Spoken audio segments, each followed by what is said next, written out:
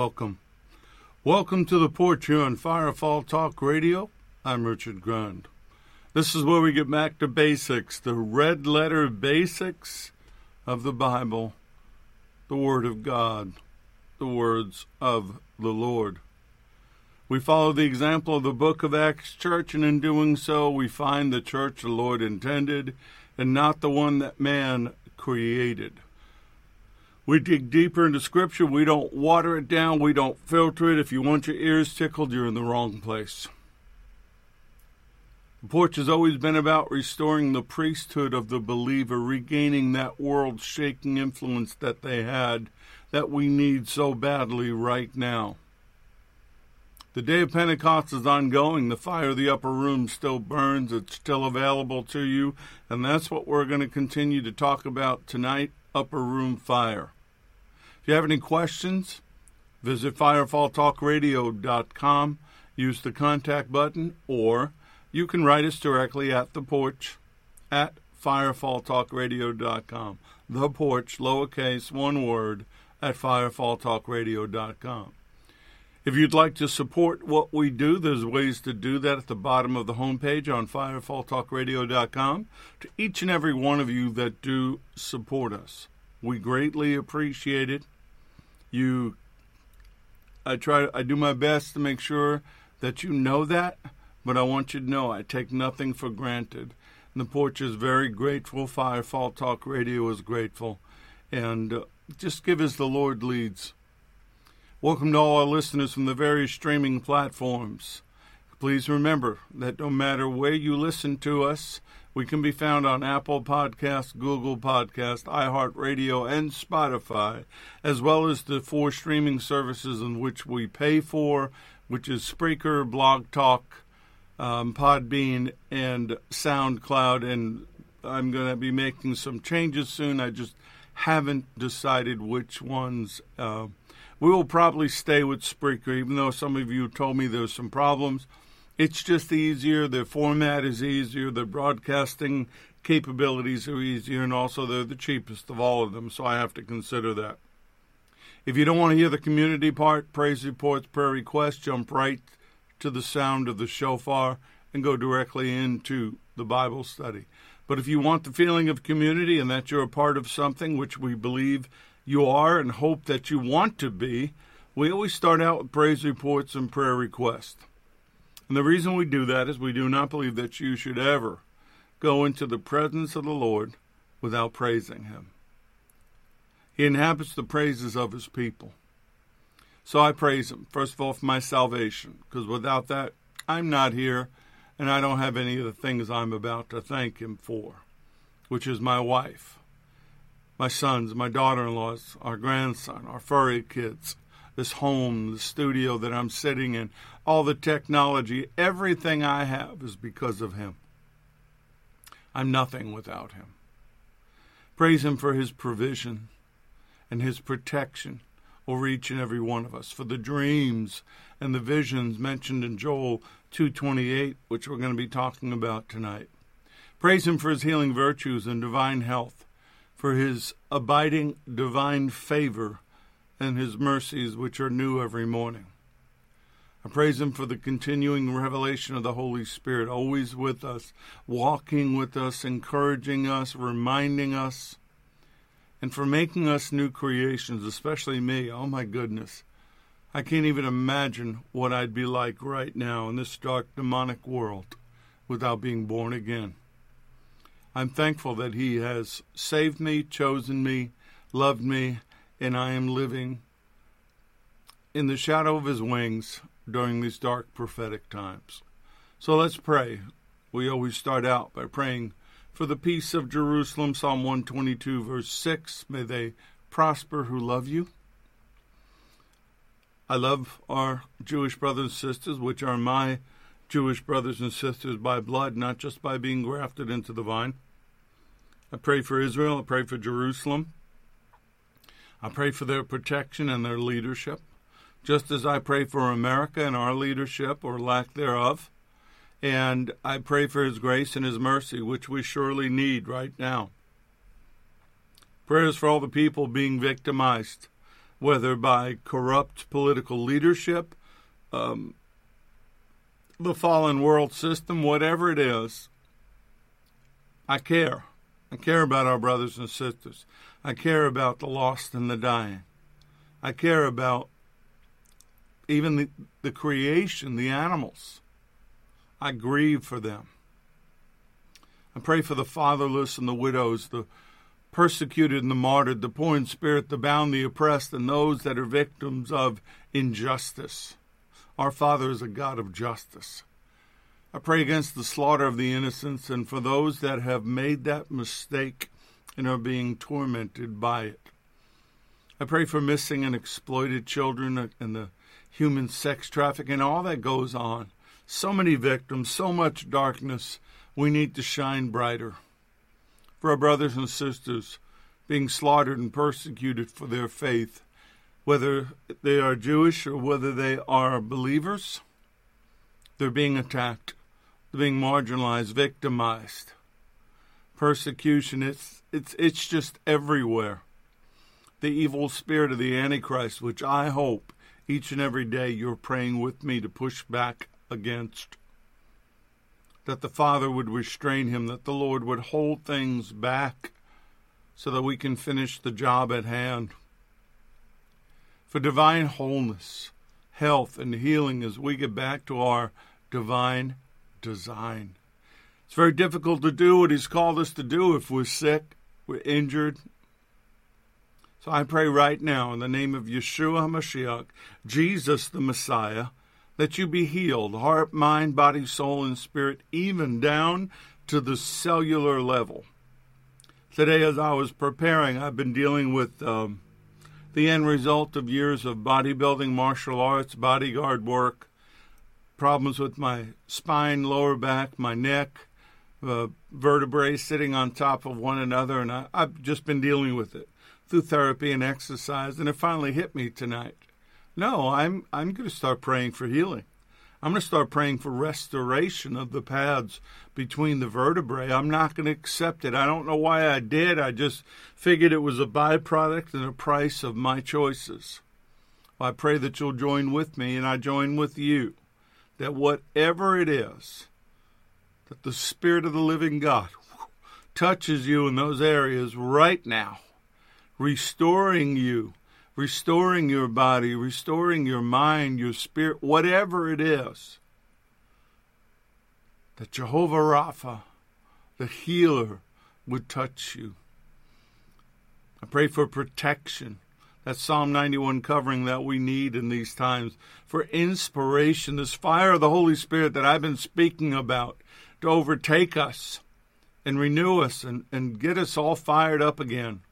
For the remnant, that's you, that's me, that we wake up, rise up, that we answer this call to action. Folks, I don't know how long it's going to be, but there may come a moment where I won't be on the air and we won't be able to meet. You better be filled. You better be ready. You better be prepared. And if you've been blessed, I pray that you would be a blessing, that you would fund what needs to be done. If you know someone that's been blessed, let them know. Firefall has needs to get the documentaries and the other things done. SRT has needs to go out and help set the captives free. The Porch to teach and prepare and to disciple. Praying for our lost family members, that when their time comes, their name is written in the Lamb's Book of Life, and there'll be no hesitation, that they'll just be greeted, entered into his presence. Stacy in Texas, several praise reports. If you remember, she's been asking about her friend, her brother, this friend's brother, Jesse, was in the hospital, wasn't doing well. Well, he's woken up and he's eating. They have an offer on their house in Alabama, and the insurance covered the repairs to the roof. Seems like the tide has turned for her family member who has been falsely accused on the job, that now things have turned so that there's an investigation into his accusers for their false accusations. Prayer works, folks. We got to believe. And Kim in Fort Mitchell offered an unspoken prayer request, and we just honor that. So, Father, we love you. You're awesome. You're an awesome dad. Abba, Papa, Daddy. We thank you for loving us when we were unlovable, for wanting so badly to be reconciled with us. You sent your only Son to die for us. We thank you that we can boldly approach the throne of grace and mercy as little children, arms outstretched, crying out, Papa, Abba. And that your love and your grace is so amazing. We thank you for Yeshua. And Lord, we thank you. We're grateful. I don't even think those words are enough. You gave your life for us, so the least we can do is live for you. But we love you. We love you for what you did, for the shedding of your blood so that we could be redeemed and forgiven, for the price you paid that we would never have been able to pay. But we're also incredibly thankful that the cross is bare, the tomb is empty, and that you are alive. You sit at the right hand of the Father, and you've allowed us to sit with you in the heavenly places. Thank you for the Holy Spirit. Holy Spirit, have your way. Do whatever you want to do. Say whatever you want to say. Take control. Take over. Glorify the Father and the Son. Let us know what you want us to know. Let us remember what you want us to remember. We take our thoughts captive. We clear our minds. We clear our hearts. And we prepare to receive. In Yeshua's name, amen.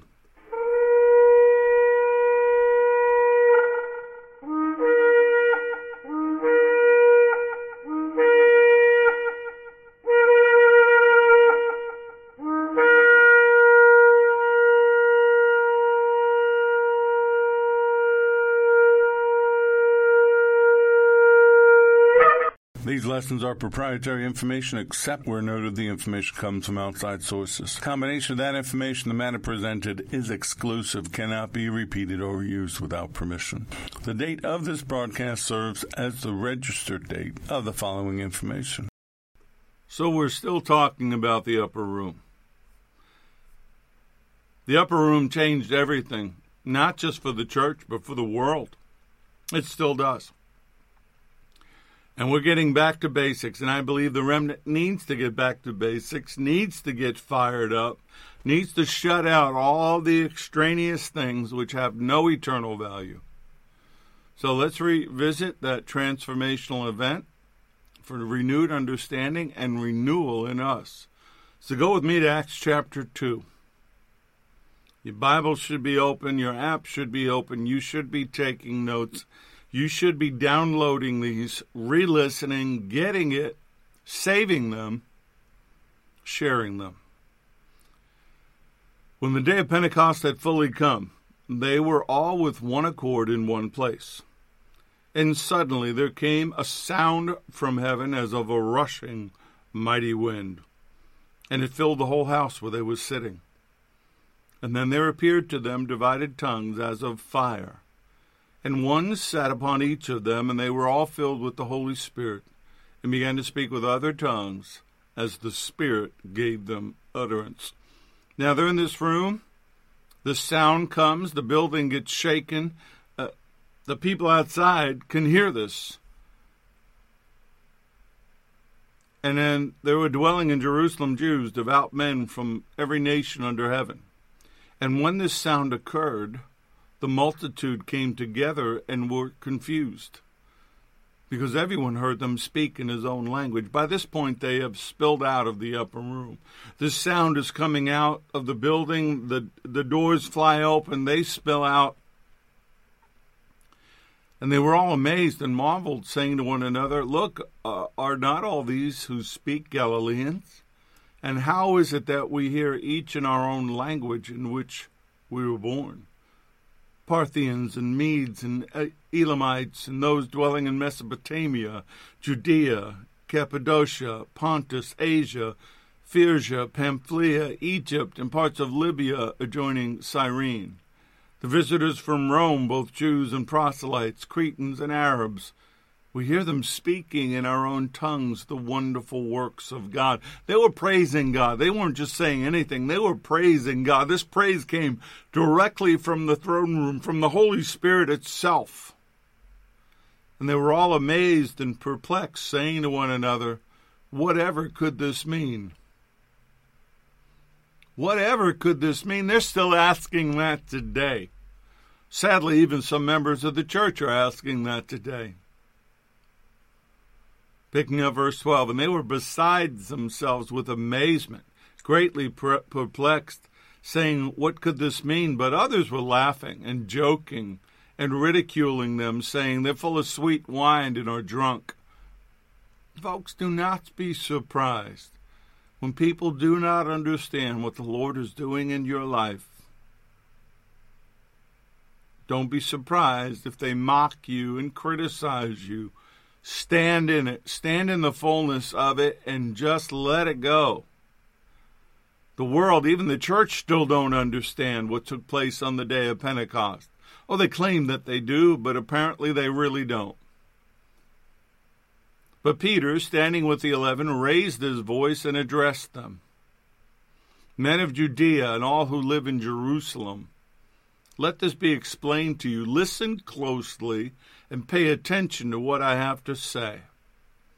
These people are not drunk, as you assume, since it's only the third hour of the day, which was 9 a.m.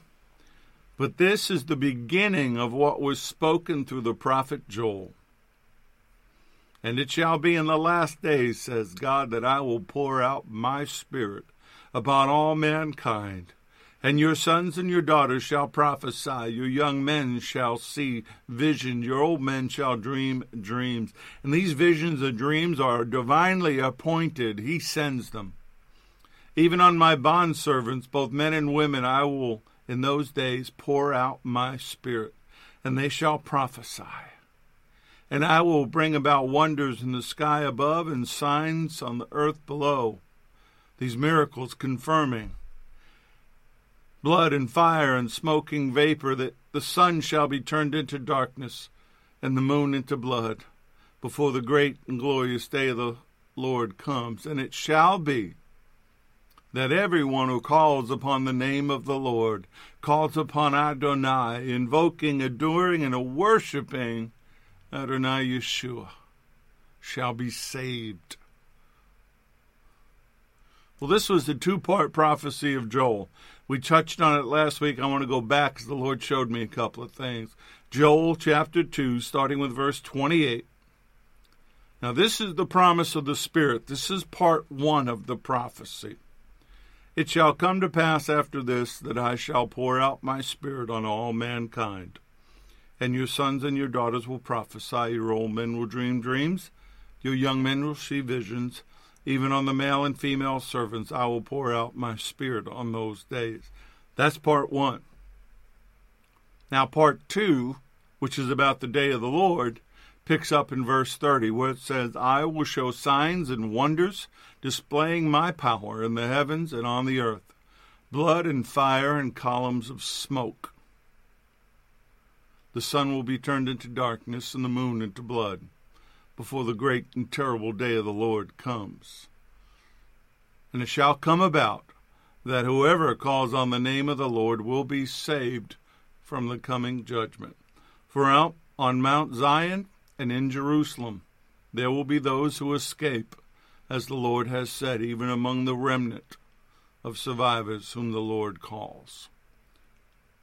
Well, part 1 is fulfilled in the day of Pentecost. Part 2 is yet to be fulfilled. Part 1 was triggered by the ascension of the Lord, who sends back the Holy Spirit. Part 2 is triggered by the return of the Lord. So both of these prophecies have to do with the Lord, whether he's ascending or coming back.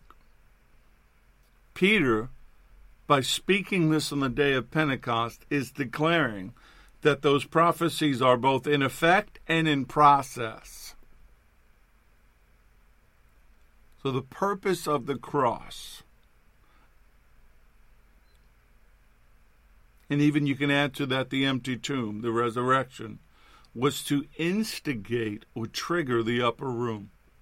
The two are intertwined. You cannot have one without the other. You can't preach the cross without preaching the empty tomb in the upper room. Just like you can't have Passover without the Feast of Weeks, which is Pentecost. One precedes the other. Both are tied together. So the fire released in the upper room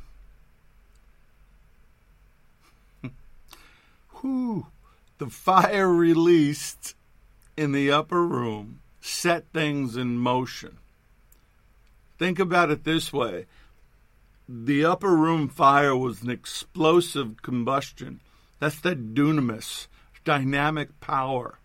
It propelled the church.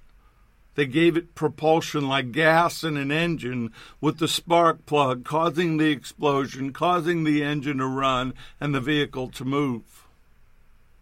The Holy Spirit's the fuel that drives us. I remember what John the Baptist said in Matthew 3, verses 11 and 12. I indeed baptize you with water unto repentance, but he who is coming after me is mightier than I, whose sandals I am not worthy to carry. He will baptize you with the Holy Spirit and fire.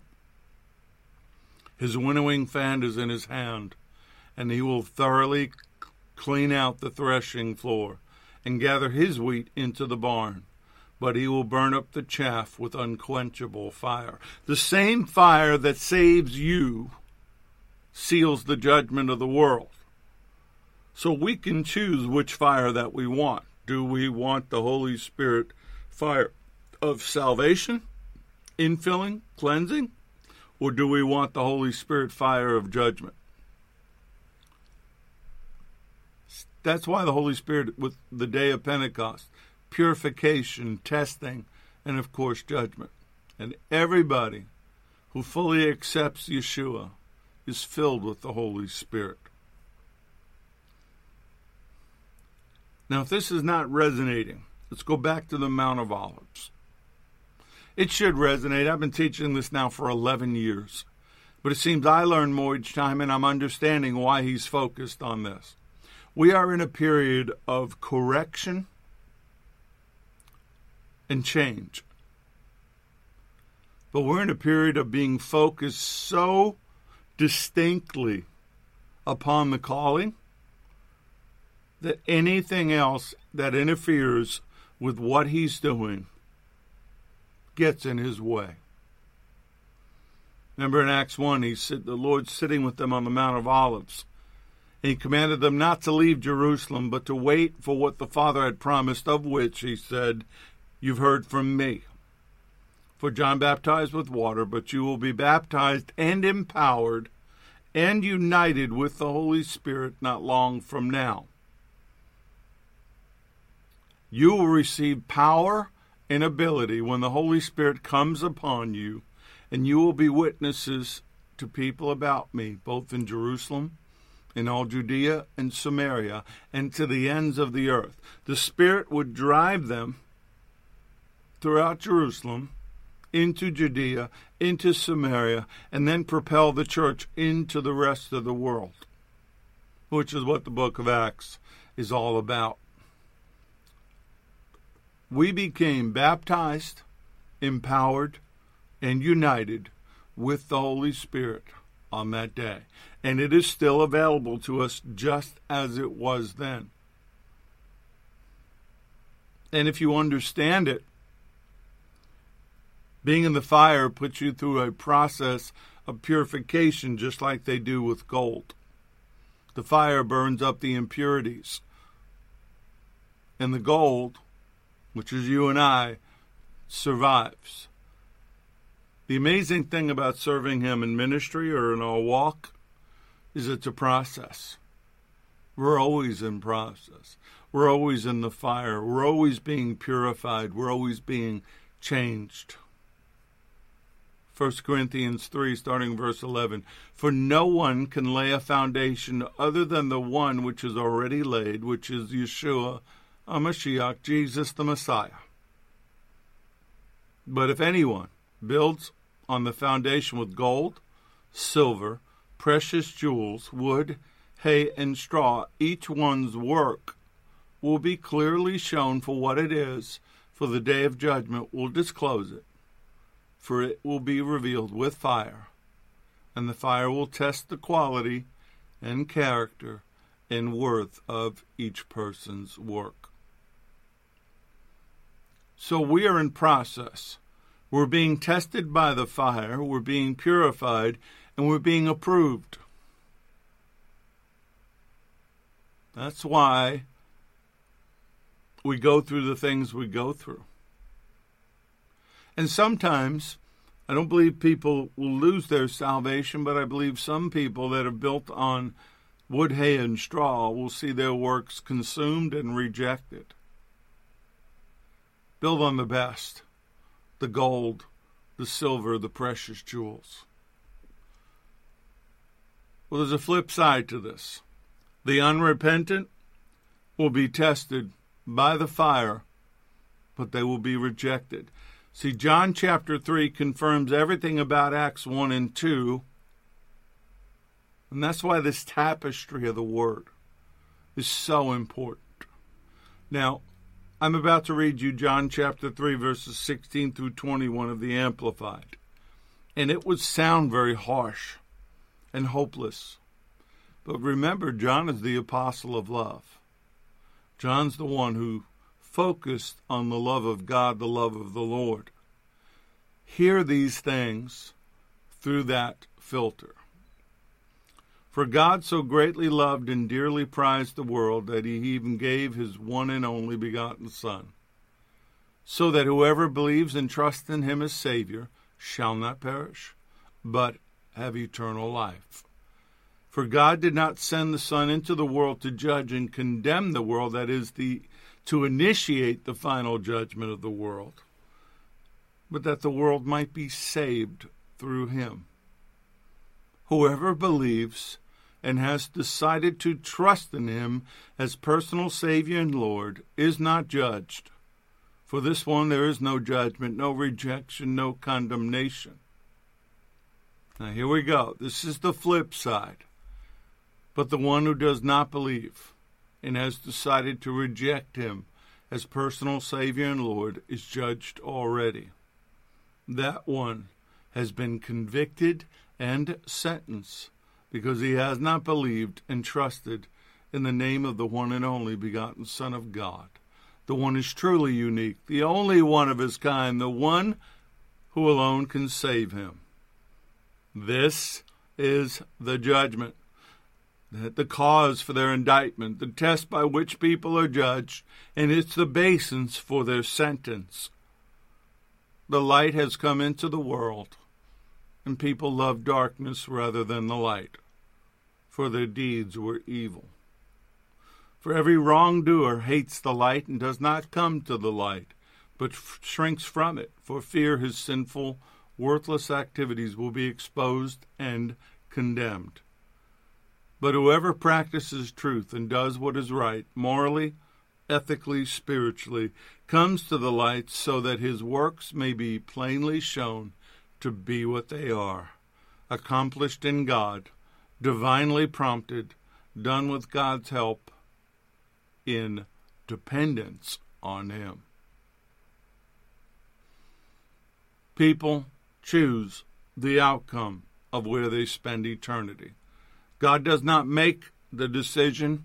He checks their decision in the books. And whatever's in the books is what they get. That's why Peter's doing what he's doing in Acts chapter 2. He's been fueled. He's been propelled. He's been inspired by the Holy Spirit. So he says, brother, I may confidently and freely say to you regarding the patriarch David that he both died and was buried, and his tomb is with us to this day. And so being a prophet, knowing fully that God had sworn to him with an oath that he would seat one of his descendants on his throne, he foresaw and spoke prophetically of the resurrection of the Messiah, that he was not abandoned in death to Hades, which the Jews would have been Sheol, nor did his body undergo decay. God raised this Yeshua bodily from the dead, and of that fact we are all witnesses. Therefore, having been exalted to the right hand of God, and having received from the Father the promise of the Holy Spirit, he has poured out this blessing, which is the Holy Spirit and everything they just saw, which you both see and hear. For David did not ascend into the heavens, yet he himself says, and he's quoting from Psalm 101, "The Lord, who is the Father, said to my Lord Adonai the Son, sit at my right hand, until I make your enemies a footstool for your feet," which will happen after he comes back in the millennial reign. Therefore let all the house of Israel recognize beyond all doubt that God has made him both Lord and Messiah, this Jesus whom you crucified. This Yeshua who you crucified is Adonai and HaMashiach. So many things could have happened at that moment. They could have reached for stones. They could have risen up and tried to slaughter all 12 of them. But this was fire-inspired evangelism. This is Holy Spirit fire coming out of Peter's mouth. And in front of him is a harvest. It's an ingathering for the day of Pentecost. Now, when they heard this, they were cut to the heart with remorse and anxiety. And they said to Peter and the rest of the apostles, Brothers, what are we to do?" Peter said to them, "Repent. Change your old way of thinking. Turn from your sinful ways. Accept and follow Yeshua as the Messiah. And be baptized, each of you, in the name of Yeshua HaMashiach, Jesus the Messiah, because of the forgiveness of your sins, and you will receive the gift of the Holy Spirit." Basically, if you do this, what you just saw is yours. For the promise of the Holy Spirit is for you and for your children, for all who are far away, including the Gentiles, as many as the Lord our God calls to himself. And Peter solemnly testified and continued to admonish and urge them with many more words, saying, "Be saved from this crooked and unjust generation." So then, those who accepted his message were baptized, and on that day about 3,000 souls were added to the body of believers. And they counted just the men. And there were anywhere from 100 to 120,000 people, some say up to 1 million or 2 million, in Jerusalem at this time for the festivals. So while 3,000 doesn't sound like a lot, considering that number, that's the first harvest for the Book of Acts church. And then verse 42 explains to you from 42 on to 47. The next set of verses shows you the fire merging them together as one into a family, inspiring love. They were continually and faithfully devoting themselves to the instruction of the apostles, to fellowship and to breaking bread, which is communion, eating meals together, and to prayers. And a sense of awe was felt by everyone, and many wonders and signs attesting miracles were taking place through the apostles. And all those who believed in Yeshua as Savior were together and had all things in common, meaning they considered their possessions to belong to the group as a whole, and they began selling their property and possessions and were sharing the proceeds with all other believers and anyone that had need. Day after day, They met in the temple area, which was Solomon's Porch, continuing with one mind, breaking bread in various private homes. They met on the porch, then they went to somebody's home, moving from home to home. They were eating their meals together with joy and a generous heart, praising God continually and having favor with all people. And the Lord kept adding to their number daily those who were being saved. This is the fire that drove this. This is the fire that propelled it. This is the fire that inspired Peter to evangelize and merge them together as one. And this fire gave them a love and a commitment to one another. Essentially, the Holy Spirit built the first church. And it was all based on what? Passionate, fire-filled love. 1 John 3, verses 16 and 17. By this we know love, because he has laid down his life for us. We also ought to lay down our lives for the brethren. But whoever has this world's goods and sees his brother in need and shuts up his heart from him, how does the love of God abide in him? So this is what's been rolling through me for the last 2 weeks. I was going to take you to a section of the book of Enoch and the description of the throne room and the fact that the throne room, floor to ceiling, wall to wall, is fire, tongues of fire, and that the Son of Man and the Ancient of Days, who's the Father, all sit in the middle of this fire. But I thought, you know what? That might not be easy to grasp. But what is passion? Passion is fire. That love is inspired. Love is key to the Holy Spirit. It's mentioned in the gifts and the fruit. Galatians 5:22 and 23. But the fruit of the Spirit, which is the result of the fruit that grows onto the vine, which is us, the result of his presence within us, as I describe as the sap inside the vine. First thing mentioned is love. Unselfish concern for others. The second thing mentioned is joy. And I believe love brings the joy. Then there's inner peace, patience,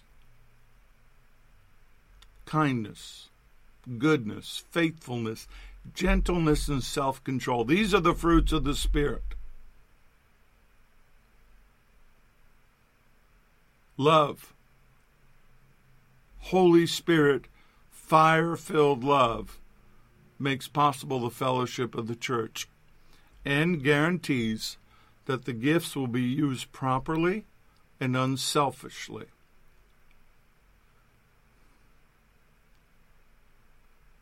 Won't bring attention to themselves because they're trying to represent the Lord. Love is the greatest gift given to us by God through his Son, by the Holy Spirit, which is love.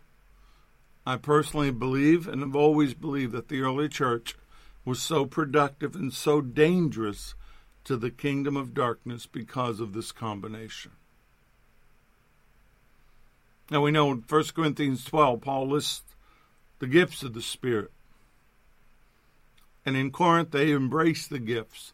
They were people that came out of the occult and the paranormal, though they didn't call it that back then.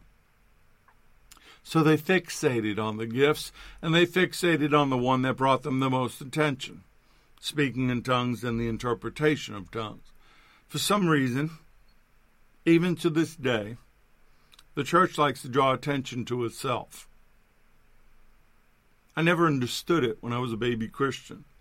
As I've matured over these 33 years, I've grown to detest that aspect of man. I'm trying to measure my words here as I pause. For some reason, we not only do it, but we embrace and celebrate those who do.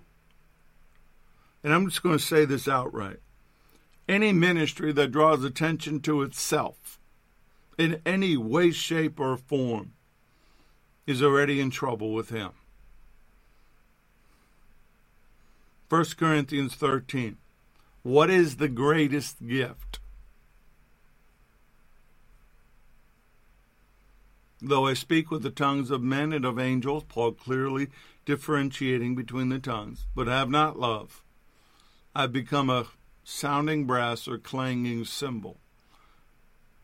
I've become a performance, an actor on a stage with a clanging cymbal of the temple prostitute at the bottom of their garments, stating they're open for business.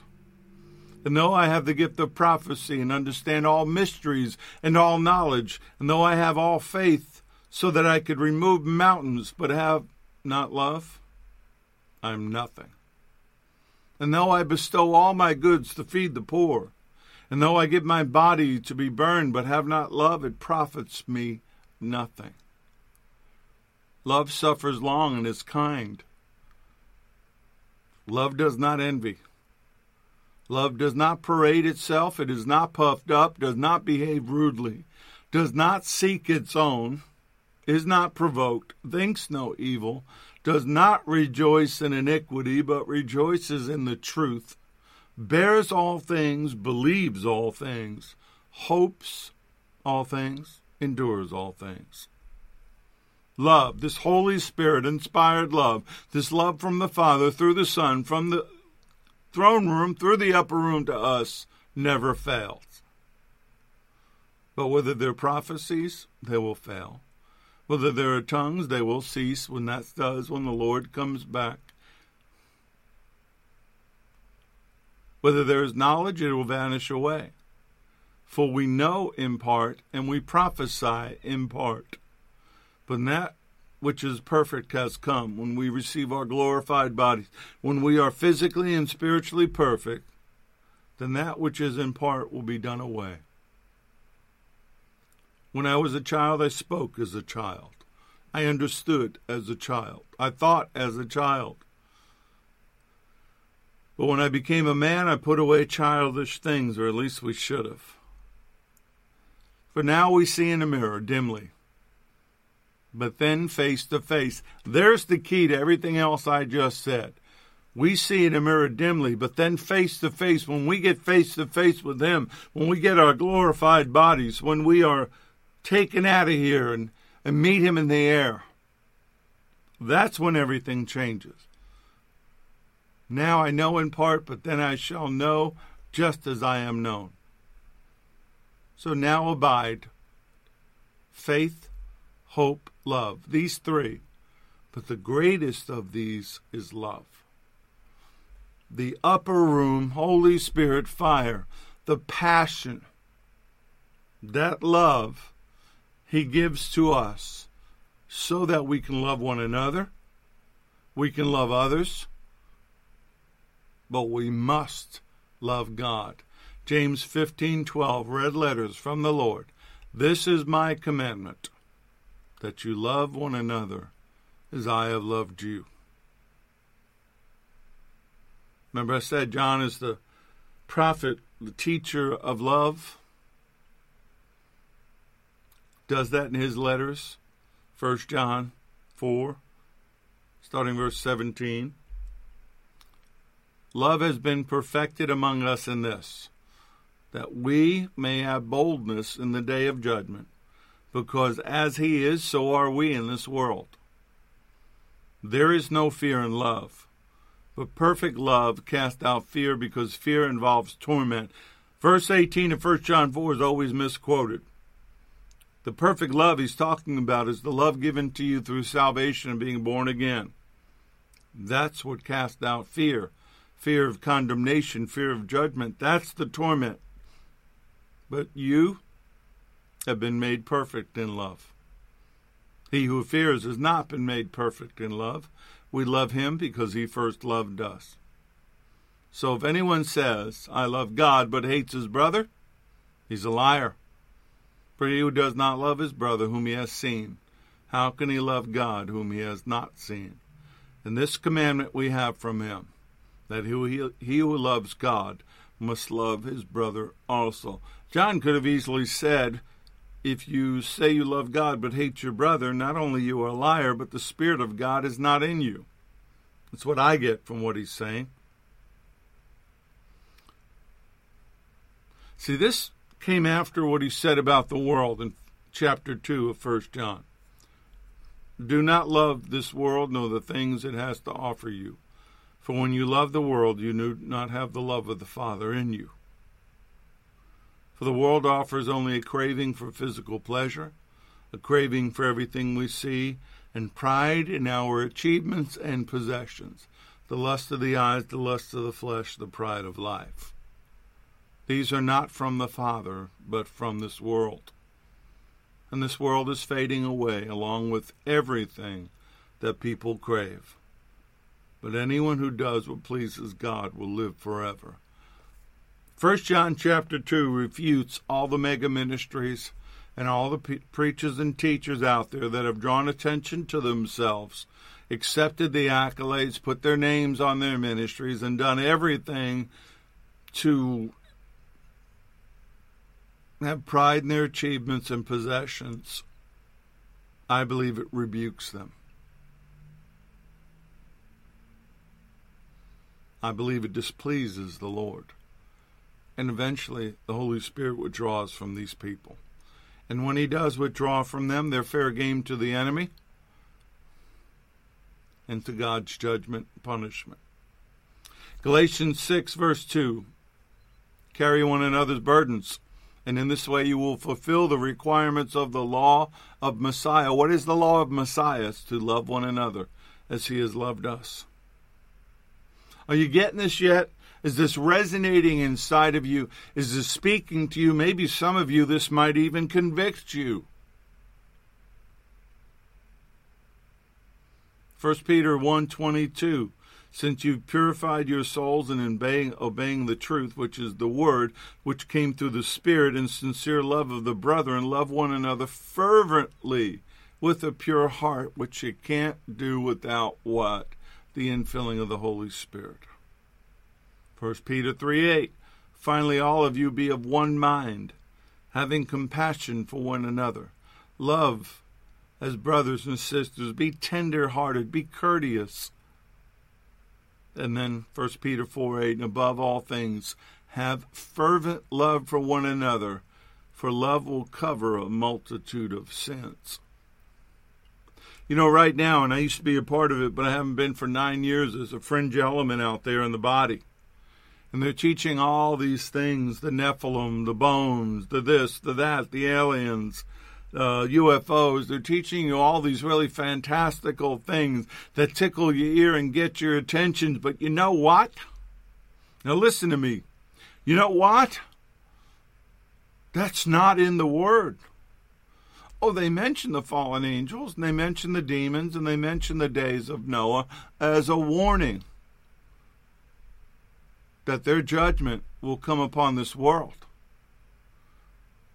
But you know, I see a lot of teaching on love and the Spirit and relationship and the Father and the Son. Be careful of what you get fixated on. Be careful of what you take in. I've repented to the Father to the period of time where those things were the things I taught on. And while I mention them now, I mention them within the scope of the Great Commission and the kingdom of God and what we're called to do. But let me state unequivocally, the only bones that I care about are the bones that are not in a tomb in Jerusalem because he's alive. I don't care about the bones of the Nephilim. I don't care about the bones of all these things all around the world that were put into the ground during the flood. No, they have no value to me. They mean nothing to me.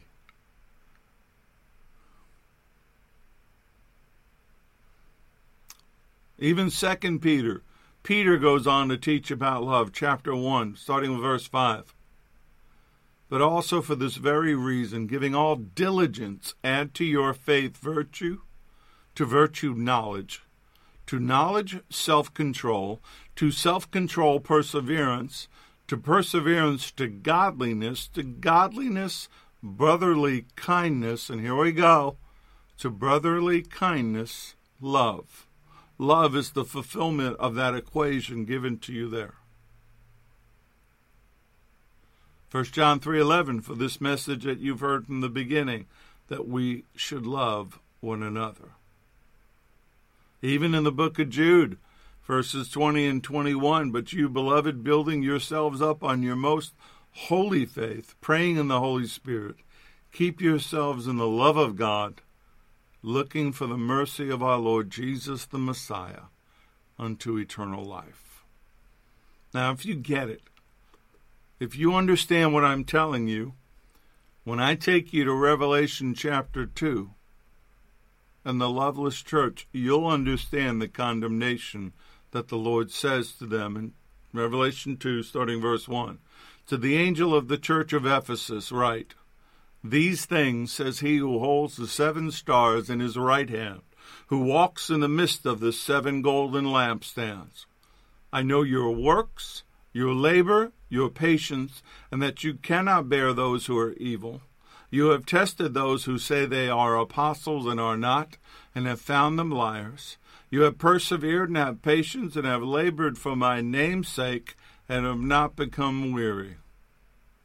Nevertheless, I have this against you, that you have left your first love. He's saying you're doing the job, but you've forgotten why you do it. I have this against you. You left your first love. You've lost the depth of love that you first had for me. You've forgotten what you were called to do. So here it is. Here's the culmination of this upper room fire. The upper room fire brings passion. Where's your passion? As I was finishing this lesson today and spending time with the Lord, I've made no bones about how much I love him and how passionate I am for him and how much zeal I have for him. It drives me. It drives me to the point that it frustrates me when I'm not doing what I'm called to do, to set the captives free, destroy the work of the enemy, to go lay hands on the sick, cast out demons, raise the dead, run off and get the lambs out of the wolves, just rescue his sheep. I have so much love for him. But that's the fire of the Holy Spirit. The upper room fire brings passion. Passion for God. Passion for the Lord. Passion for the church. For the lost. For the call, that great commission. And a passion for his return. Be honest with yourself right now. Do you have this passion? If you don't, you better figure out why. Because that's what's going to drive you in the days ahead. Passion for your Heavenly Father. Passion for the Lord that died for you, that you've decided to live for him. For his church, your brothers and sisters. For the lost, the ones who are going to be consumed in an eternal fire. A passion for the call to fulfill the Great Commission, to not be distracted by anything else. I'm going to prophesy to you right now, and we'll say this very clearly. Write it down. Anything that gets in his way, any other teaching, any ministry, any person that gets in his way of fulfilling the Great Commission before his return will be removed. Do not get in his way. And the passion for his return. Do you long to see him face to face? Do you long to feel his arms around your neck?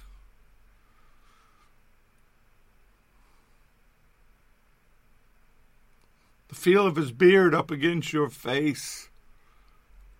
Smell of the incense of the throne room coming off his clothing. If you don't, you better figure out why. If you're more caught up in the world and the things of this world and doing what you want to do, if you're more caught up in the accolades of men and people and your name up in lights or on whatever, if you're more caught up in anything than what I have mentioned tonight, you better get on your face and get on your knees before Him. If you have no compassion for the lost, if you have no compassion for the bound and the dying and those that have been victimized by Hasatan and the fallen and their demonic offspring, if you have no love for these people, you better get on your face and figure out why. Because He loved you so much. He endured so much for you. Father, I just come to you now as your son, as your servant.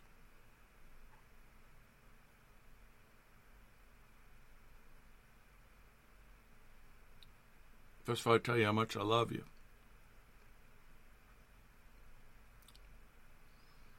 Lord, how much I love you.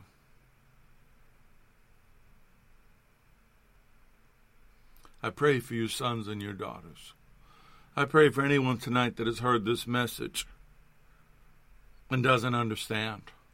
I pray for anyone tonight that has heard this message and has discovered parts of them that don't line up with this upper room passion. I pray for them.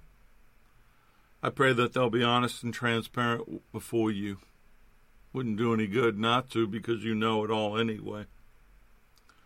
I pray that they would cry out to you the way Peter cried out when he realized that he had betrayed you. And we betray you every day with this world, with our selfishness, with our own self-serving needs. We betray you every day when we don't share you with somebody else or pray for each other, even pray for your creation. I pray that there would be a renewal inside of them. I pray that this fire would be stirred up, and if they don't have enough, you'd be gracious enough to drop some on them.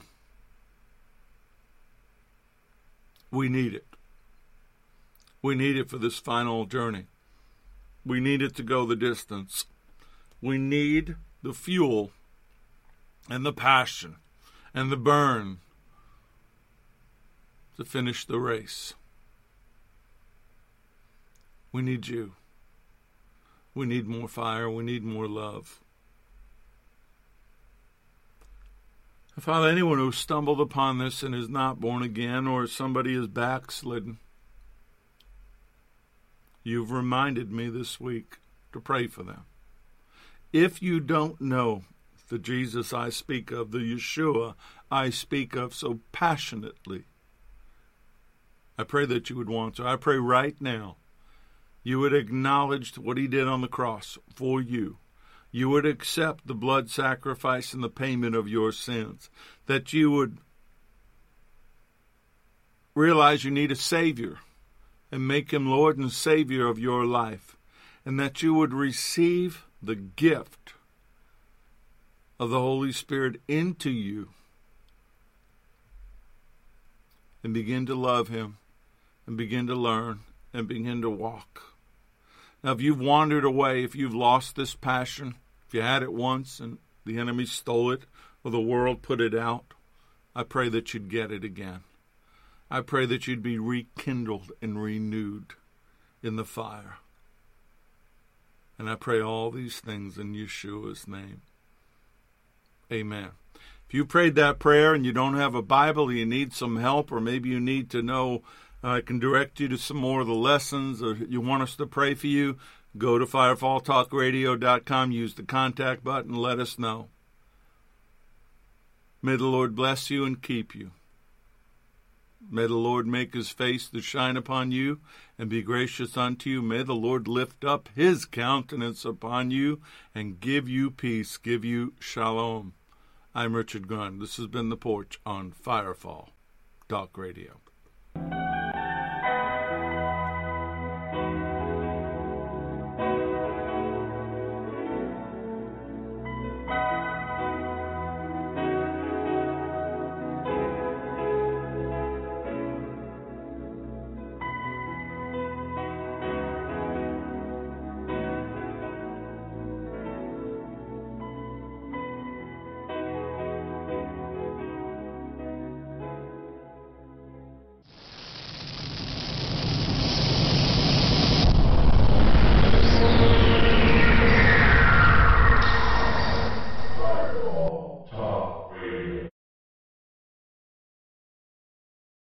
Lucky Land Slots, you can get lucky just about anywhere. Dearly beloved, we are gathered here today to... Has anyone seen the bride and groom? Sorry, we're here. We were getting lucky in the limo and we lost track of time. No, Lucky Land Casino, with cash prizes that add up quicker than a guest registry. In that case, I pronounce you lucky. Play for free at LuckyLandSlots.com. Daily bonuses are waiting. No purchase necessary. Void where prohibited by law. 18+. Terms and conditions apply. See website for details.